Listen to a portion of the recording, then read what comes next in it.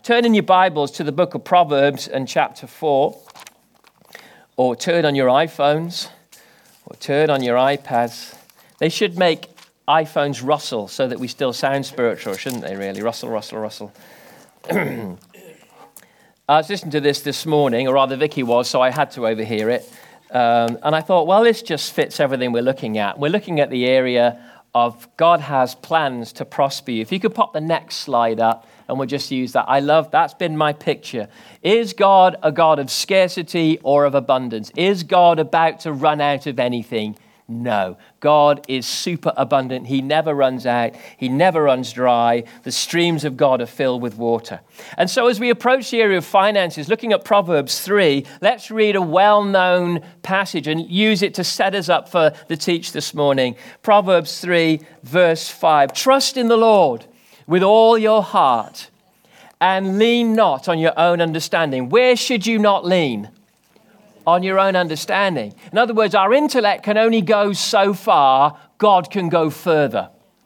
One of the great difficulties with finances is, of course, I've said this every morning because I know it happens, and I know some of you are struggling with it. We get very twitchy over the area of finances, as if it's a private thing or a dirty thing or a greedy thing. But the Bible has 2,000 verses on finances, way more than faith or prayer. God talks about finances again and again. 16 of Jesus' 38 parables were about finances and work and employment and stewardship. And so we need to learn. The Bible speaks into it. So I'm happy to be an unpopular preacher if I preach truth. I really don't mind it because I know God's behind me with a very broad Joel Osteen-esque smile on his face saying, well done, son, you just go for it. And I don't know, many of you will smile too. But understand, this is an area where we can't just lean on our own understanding.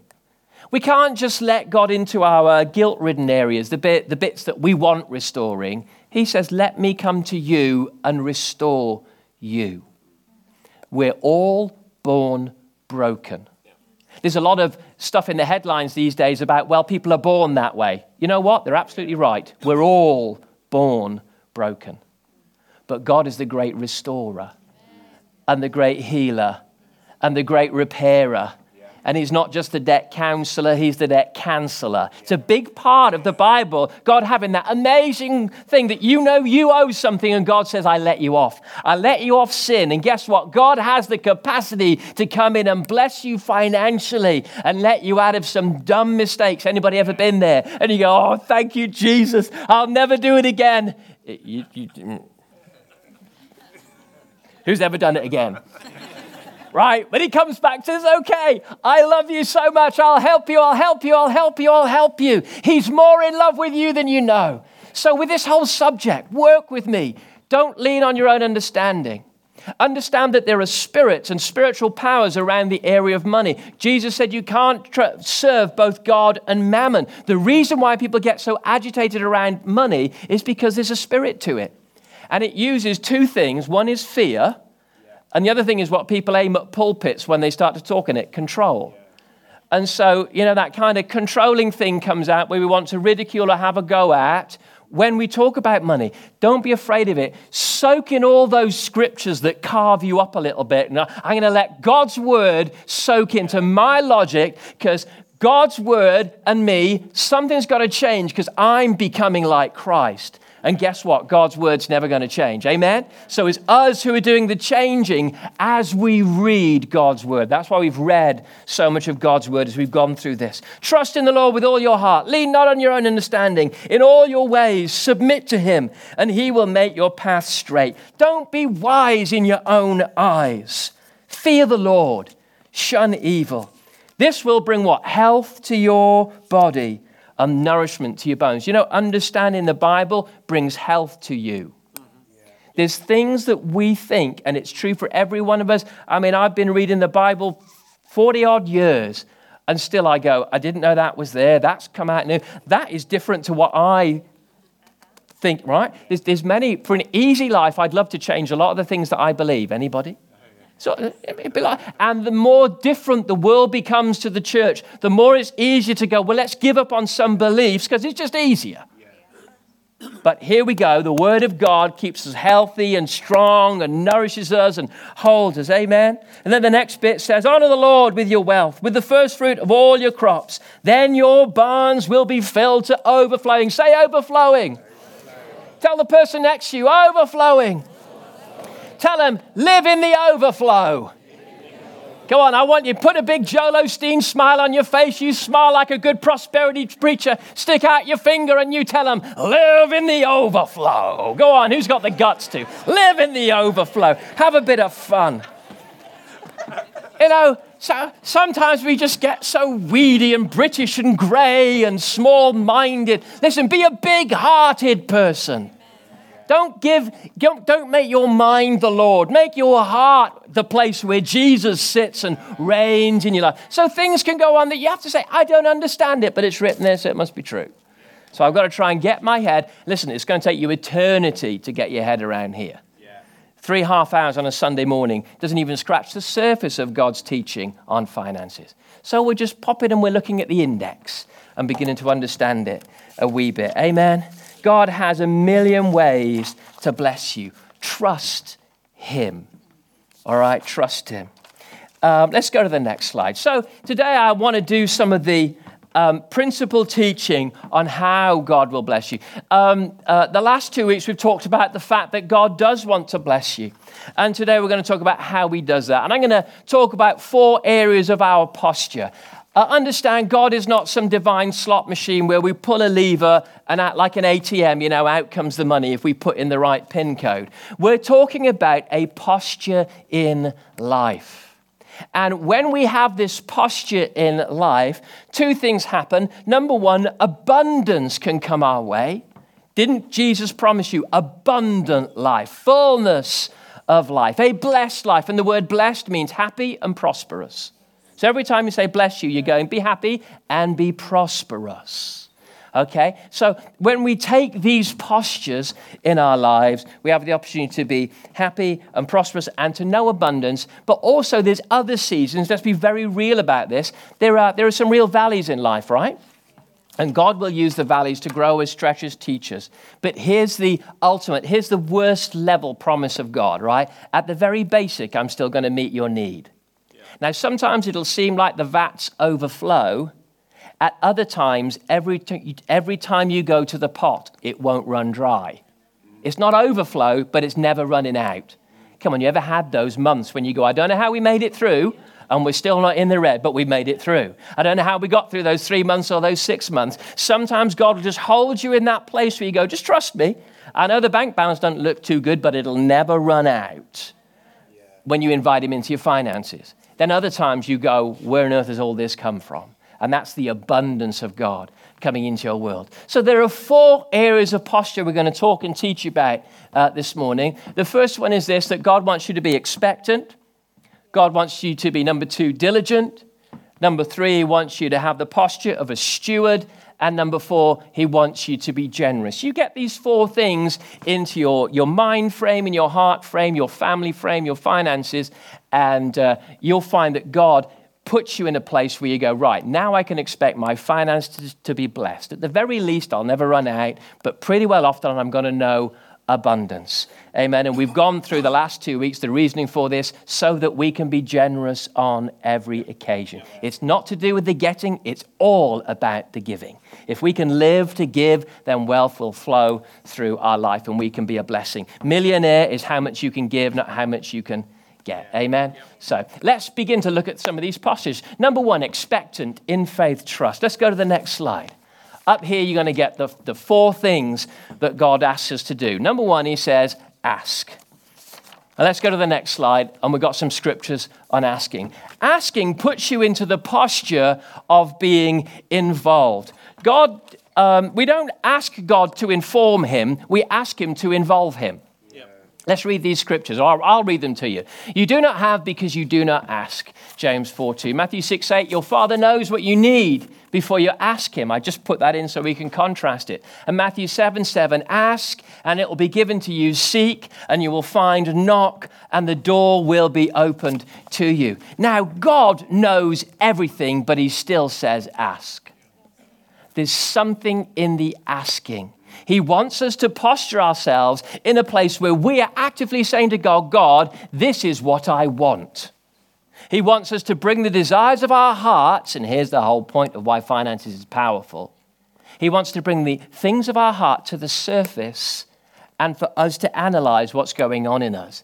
Is it a good desire? Is it a selfish desire? Is it a greedy desire? Is it a God desire? Is it a generous desire? Or is it a right desire that God blesses me with something and I feel like a little bit of a treated son every now and then? Anybody? Asking causes us to think about things. He doesn't want you to metaphorically lay on the sofa with the remote in your hand going, oh, God's good, just stuff falls out the sky. No, he says, ask. Not because I don't know, but because I want you to know what's in you. And I want us to come into some kind of involved agreement where we come together and you begin to ask me for things. Ask and your joy will be complete, Jesus said. He wants you to ask. If you remain in me and my words remain in you, this is John 14 and 15, great passages on prayer. If my words remain in you, ask whatever you wish. Say whatever you wish. It's just a wild statement. It's in red. Jesus said it. Fight it all you want. He said, ask whatever you wish. But here's the context, the posture. You remain in me. My words remain in you. Your wishes will be clean. I'll change what you wish if you get close. So if you get into a position where you're really close to me, I'm in you, you're in me, my word is resting in your heart. You get to that place, everything you wish will be yours. Wow. Say it backwards. Wow. But can you see how wealth again and again brings your heart close to Jesus? Yep. By the time we get to the end of this message, you're going to realize it's all about Jesus. Yes. All about Jesus. It's not about getting. It's all about Jesus. Bringing our needs before him and conversing over them and working through them and trying to work out, well, Here's the biggest one. Who am I that God should bless me this way? Do you ever have that internal conversation? Well, God wants you to work it out. Who are you that he should bless you this way? He wants to get you to that point like David at the end of his life. He was saying, who am I and who is my family that you've been so kind to us? Not like the elder prodigal, older brother. Well, I've done all of this and not asked you for a thing. That's not scriptural at all. Who am I, God, that you should be so kind to me? You see, when you answer these questions about wealth, you answer questions about your value. Because I expect Zach to not understand the value of things. He's 6. But he understands his value. Daddy, can I have? Daddy, can I have? You know, we've been away this week over in the Lake District with my brother. And, you know, if it behaved, we were going to go to the game shop and get some video games, 2 for the price of 3, or 3 for the price of 2, not 2 for the price of 3. That's not good value, is it? You know, and he's just picking up everything. He knows no value whatsoever. Children get their own value more than the value of things. When we grow up, unfortunately, we begin to obsess about the value of things and devalue ourselves. Because now we're carrying some shame, we're carrying some mistakes, we're carrying some errors. We know the world's a tough place, right? There's even Christians, if you're not living in this place, you can think like that advert that we just heard that said, I didn't want to have a baby, why bring up something else to suffer? This world can be hard. But if we get our heart into the right place, it says, okay, God, you love me and you'll keep me. So Daddy, I'm asking you. I'm asking. Asking involves. Vicky and I were trying to sell our house for a year. And it was kind of one of those things, put the house on the market, trying to, you know, a little bit of interest, not a lot, houses not selling all that well. And but then it was the beginning of the 3 weeks of prayer and fasting that we had earlier this year in May. We went for a walk in a wood, as you do when you want to pray. And it's like, okay, Vicky, we actually need to, well, let's go and agree. Let's go and converse together and agree what we're asking God for here. And so it was like, okay, God, This is the kind of involvement he wants. Don't just be lazy. Don't just wish, throw pennies in wells and think, que sera, sera, I hope God does something nice to me. No, what do you want? You're a grown-up. What do you want? What do you think God wants for you? And you go, well, I don't know. Well, there's your opportunity to really become a mature believer. What do I need? What do I need to be a blessing? What should I have? If you can't answer these, you're in sucking the thumb stage of Christianity. Let's mature and go, okay, God, who am I? What should I be living in? What has your blood bought me on the cross? How should I be asking? What's right asking? What's wrong asking? Let's deal with motivation and let's be grown-ups about this, God. God is saying, right, come on, ask me like a grown-up. Approach the throne with confidence, with cheekiness, with a little bit of sense of, right, God, I'm here. And we were just thinking that maybe you'd like to. And so walking in this word, okay, God, it's been a year, nothing's happened. We're agreeing before you right now that this house will sell in Jesus' name. And by that, I think that was a Monday. By that Thursday, we had a viewing. Within the 3 weeks of the prayer, the house was sold for the asking price. No, not for the, was it for the asking price? Wasn't, was it in the end? No. Anyway, but it was sold. Hallelujah. It was sold for a good price, which we were pleased about.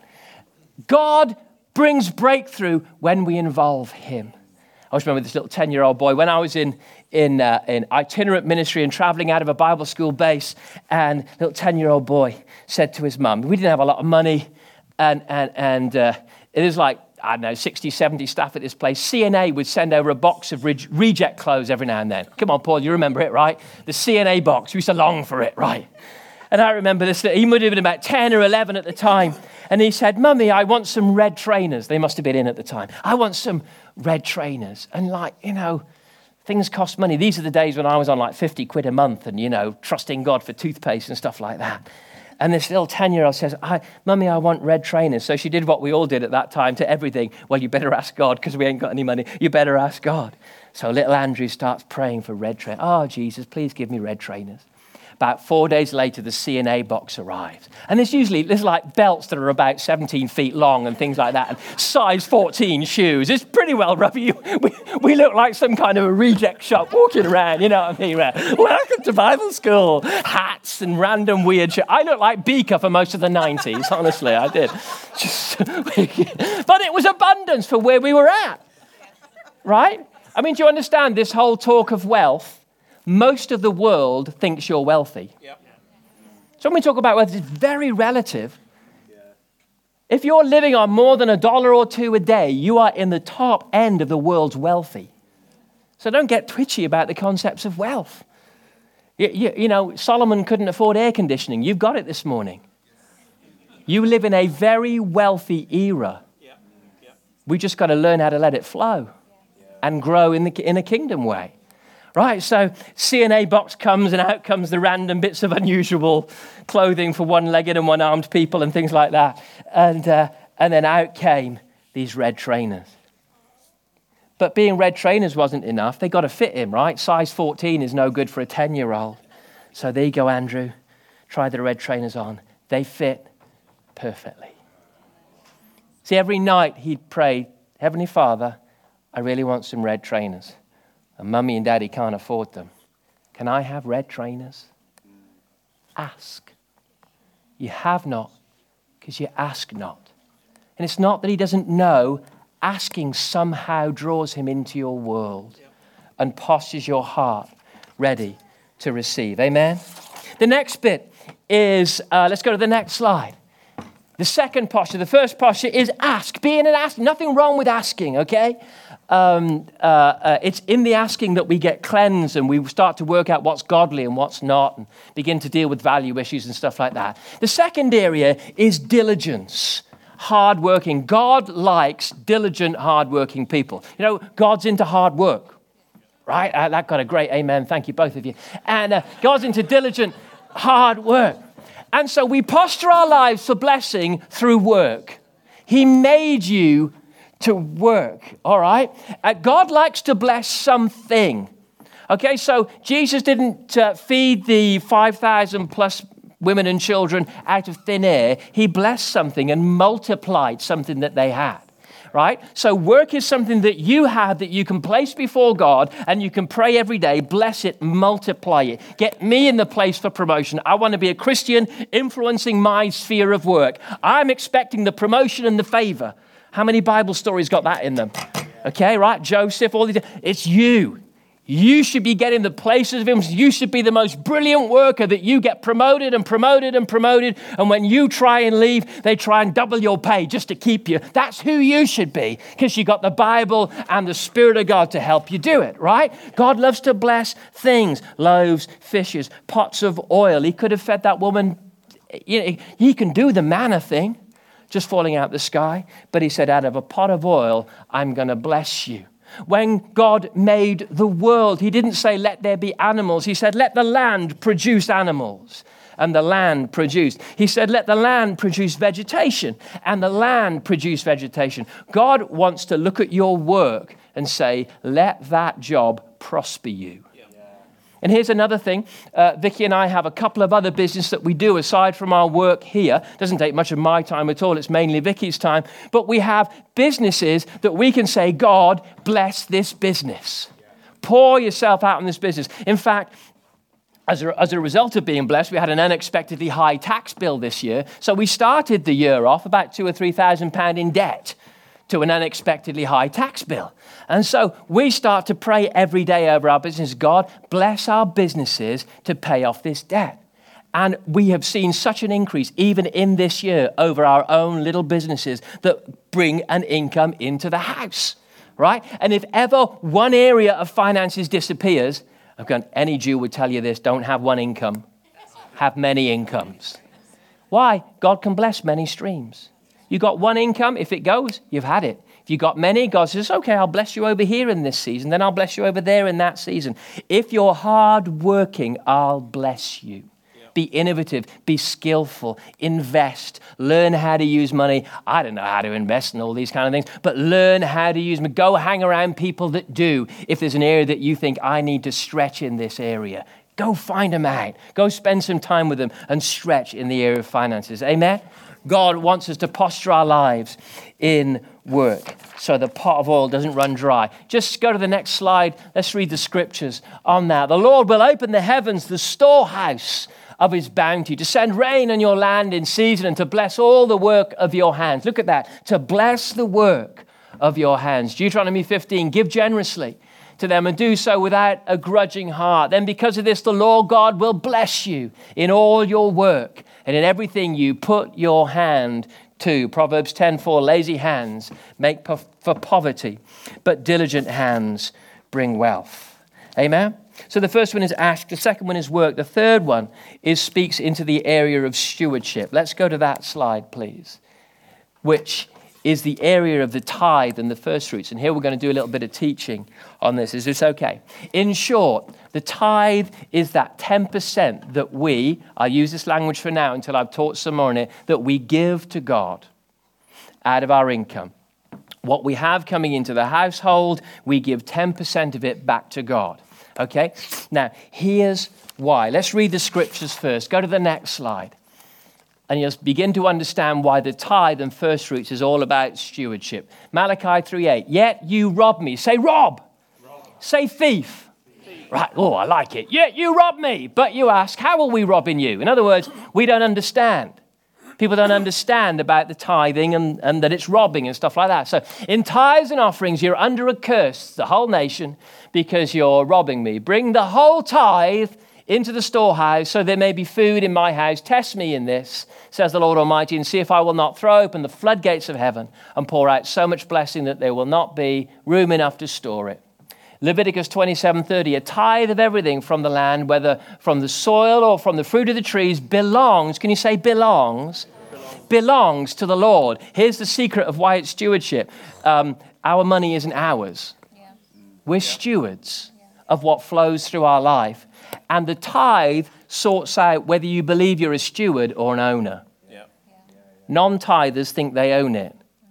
Tithers realize I'm thanking God for what he lets flow through my life. Okay, and he says this, so a tithe of everything from the land, whether grain or soil or fruit from the trees, belongs to the Lord. It is holy. That means set apart to the Lord. Proverbs 3, 9, 10, honor the Lord with your wealth, with the first fruits of all your crops. Then your barns will be filled to overflowing and your vats will brim over with new wine. Exodus 23, 19, bring the best of the first fruits. Say first fruits.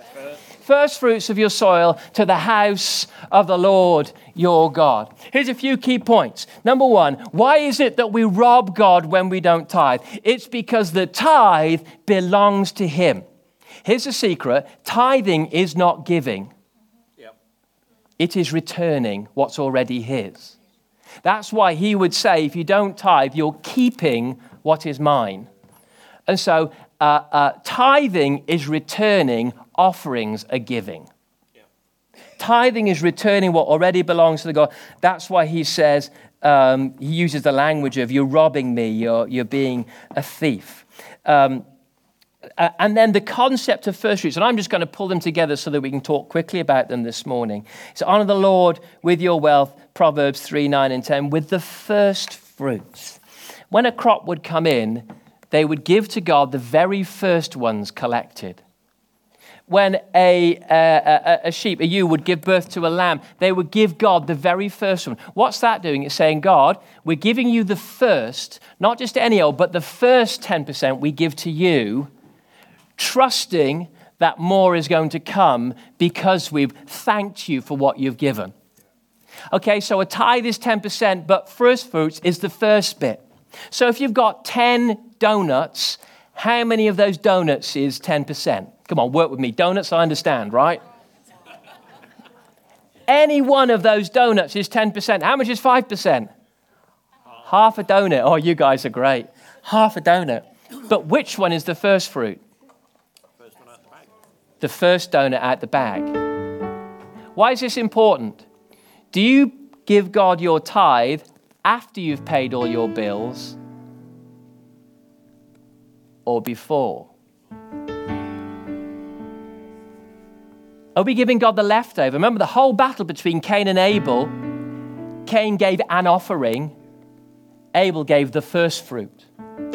So even though he was giving to God, God rejected his offering. Why? You've given me the leftover. You're supposed to give me the first. Because here's the concept of first fruit. Give me the first and I'll bless the rest. So if you don't give me the first, I've not blessed the whole. So a blessed 90% will go further than a cursed 100%. When you give me the first, you are showing me who owns what you've got.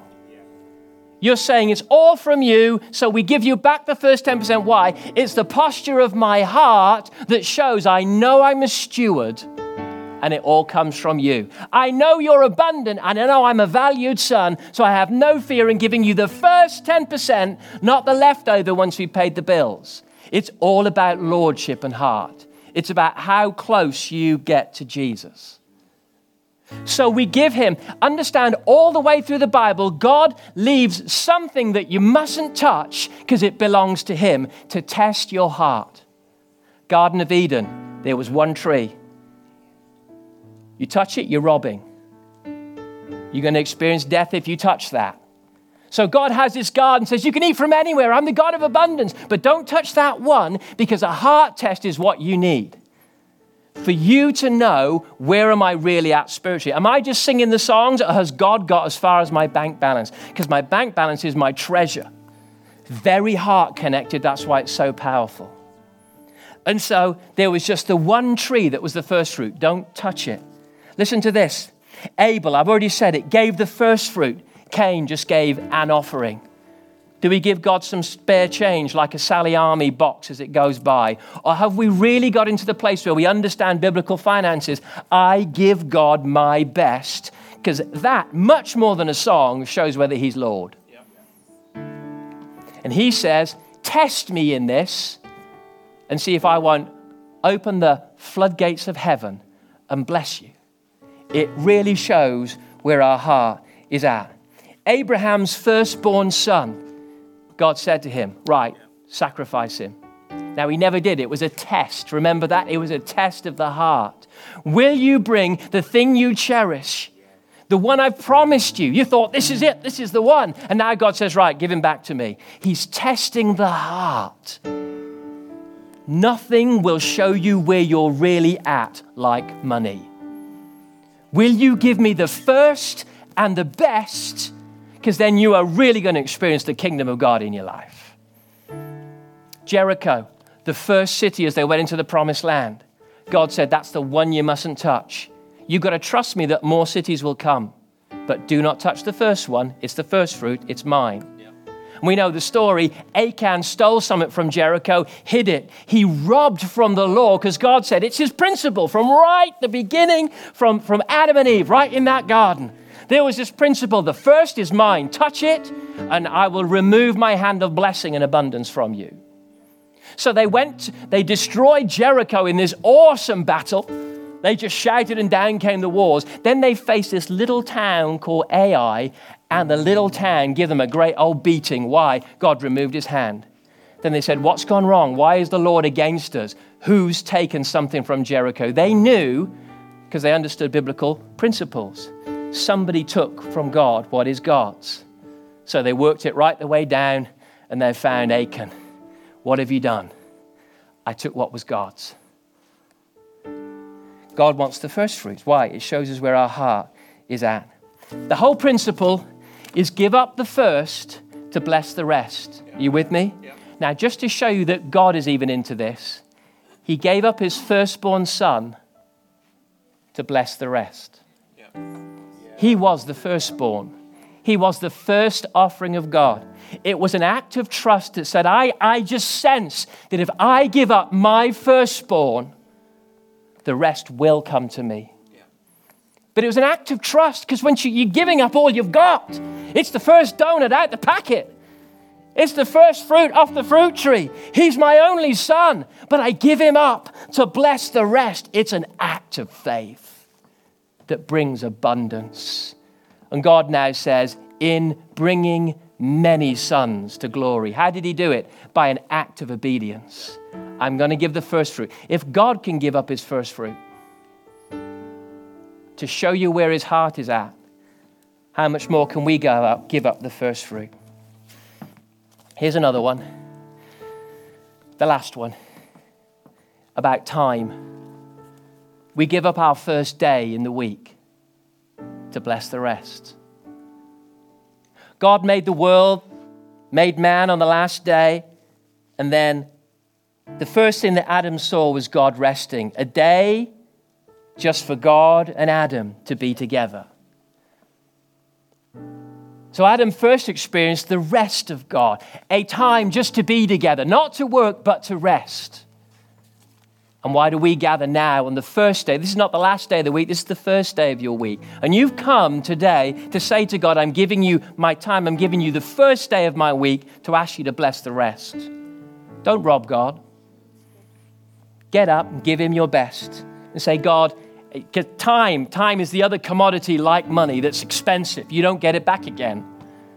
So we come and we say, God, I'm going to worship you and trust you that I'll get everything else, all the leisure and the pleasure and the work and the money making that I need to into the rest of the week. I'm giving you the first and I'm giving you the best to trust that you'll bless the rest. That's what first fruits is. It's about time too. Tithing, first fruits, returning to him what is his, invites blessing on all that is left. Amen? And it says at the bottom there, bring the best of the first fruits, the soil of your house, to the house of the Lord. I sometimes hear in finance meetings with regarding the finances of the church, it's the people's money. Being somewhat more, theological of thought than financial of thought, I go, no, it's not. It's God's money. I will do what God wants to do with it, not what people want to see done with it. We're going to do what God wants to do. Why? It's his money. It's his finances. Don't humanize. Don't become an atheist with the good news. We want to invite God in and say, God, it's your money. What do you want to do with it? I tell you, actually, as a church, we're in a blessed place. I'm not preaching this because the church needs money. In the last year, finances have gone up in the church 22% in the last year. Isn't that incredible? Last October, God said to me at the beginning of 2014, in October, there's going to be a breakthrough and a takeoff. Our finances went up £9,000 or £10,000 in October, November time, and have stayed. If you see the charts, they go like this, and they just go up, and they carry on. It's like something happened in the heart of the house that brought us to another level. Finances are deeply spiritual, deeply indicative of our hearts. It all belongs to God. And when we get into that posture, it all begins to flow out of our lives.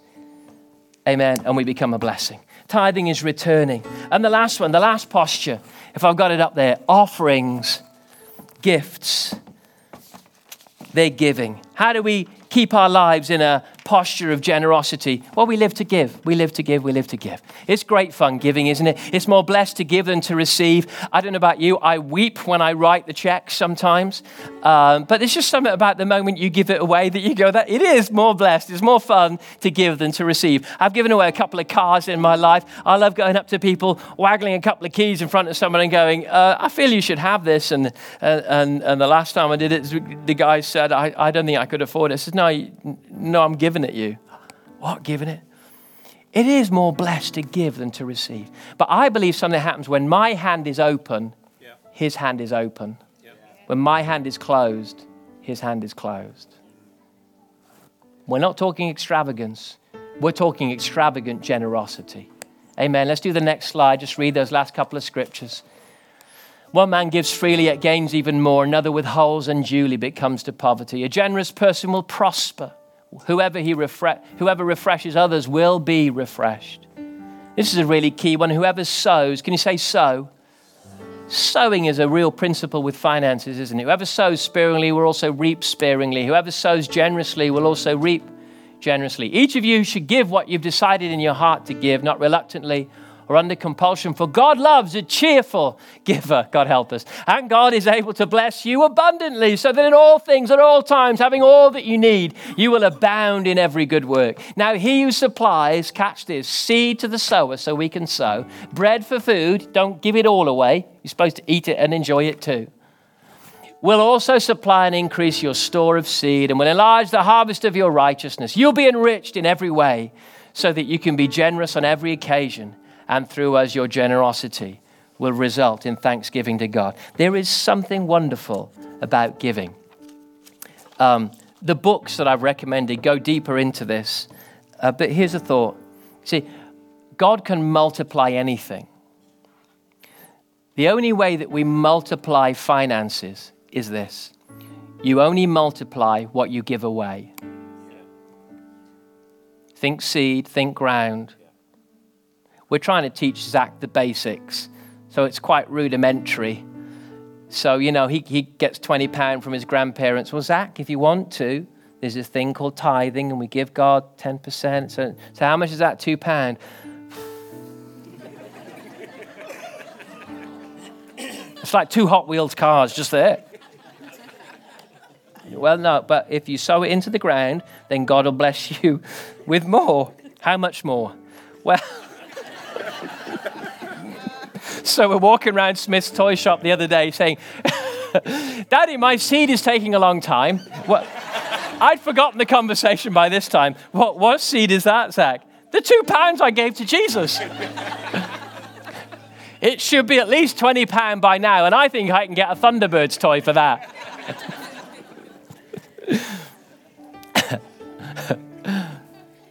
There's a whole load of verses we kind of shy away from. The more they make you feel uncomfortable, the more you need to read them. That's true of the whole Bible. I've been going through the words in red lately. Jesus said some tough, mysterious things.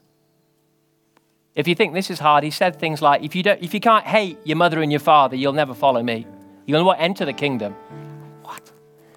Now we know in other portions he says, honor your father and your mother that your days may belong in the land the Lord your God is giving you. So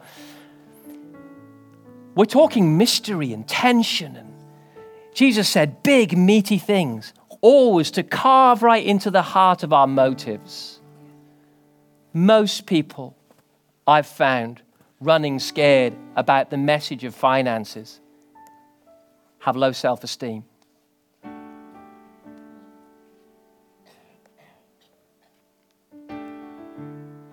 Nothing to do with how much they got.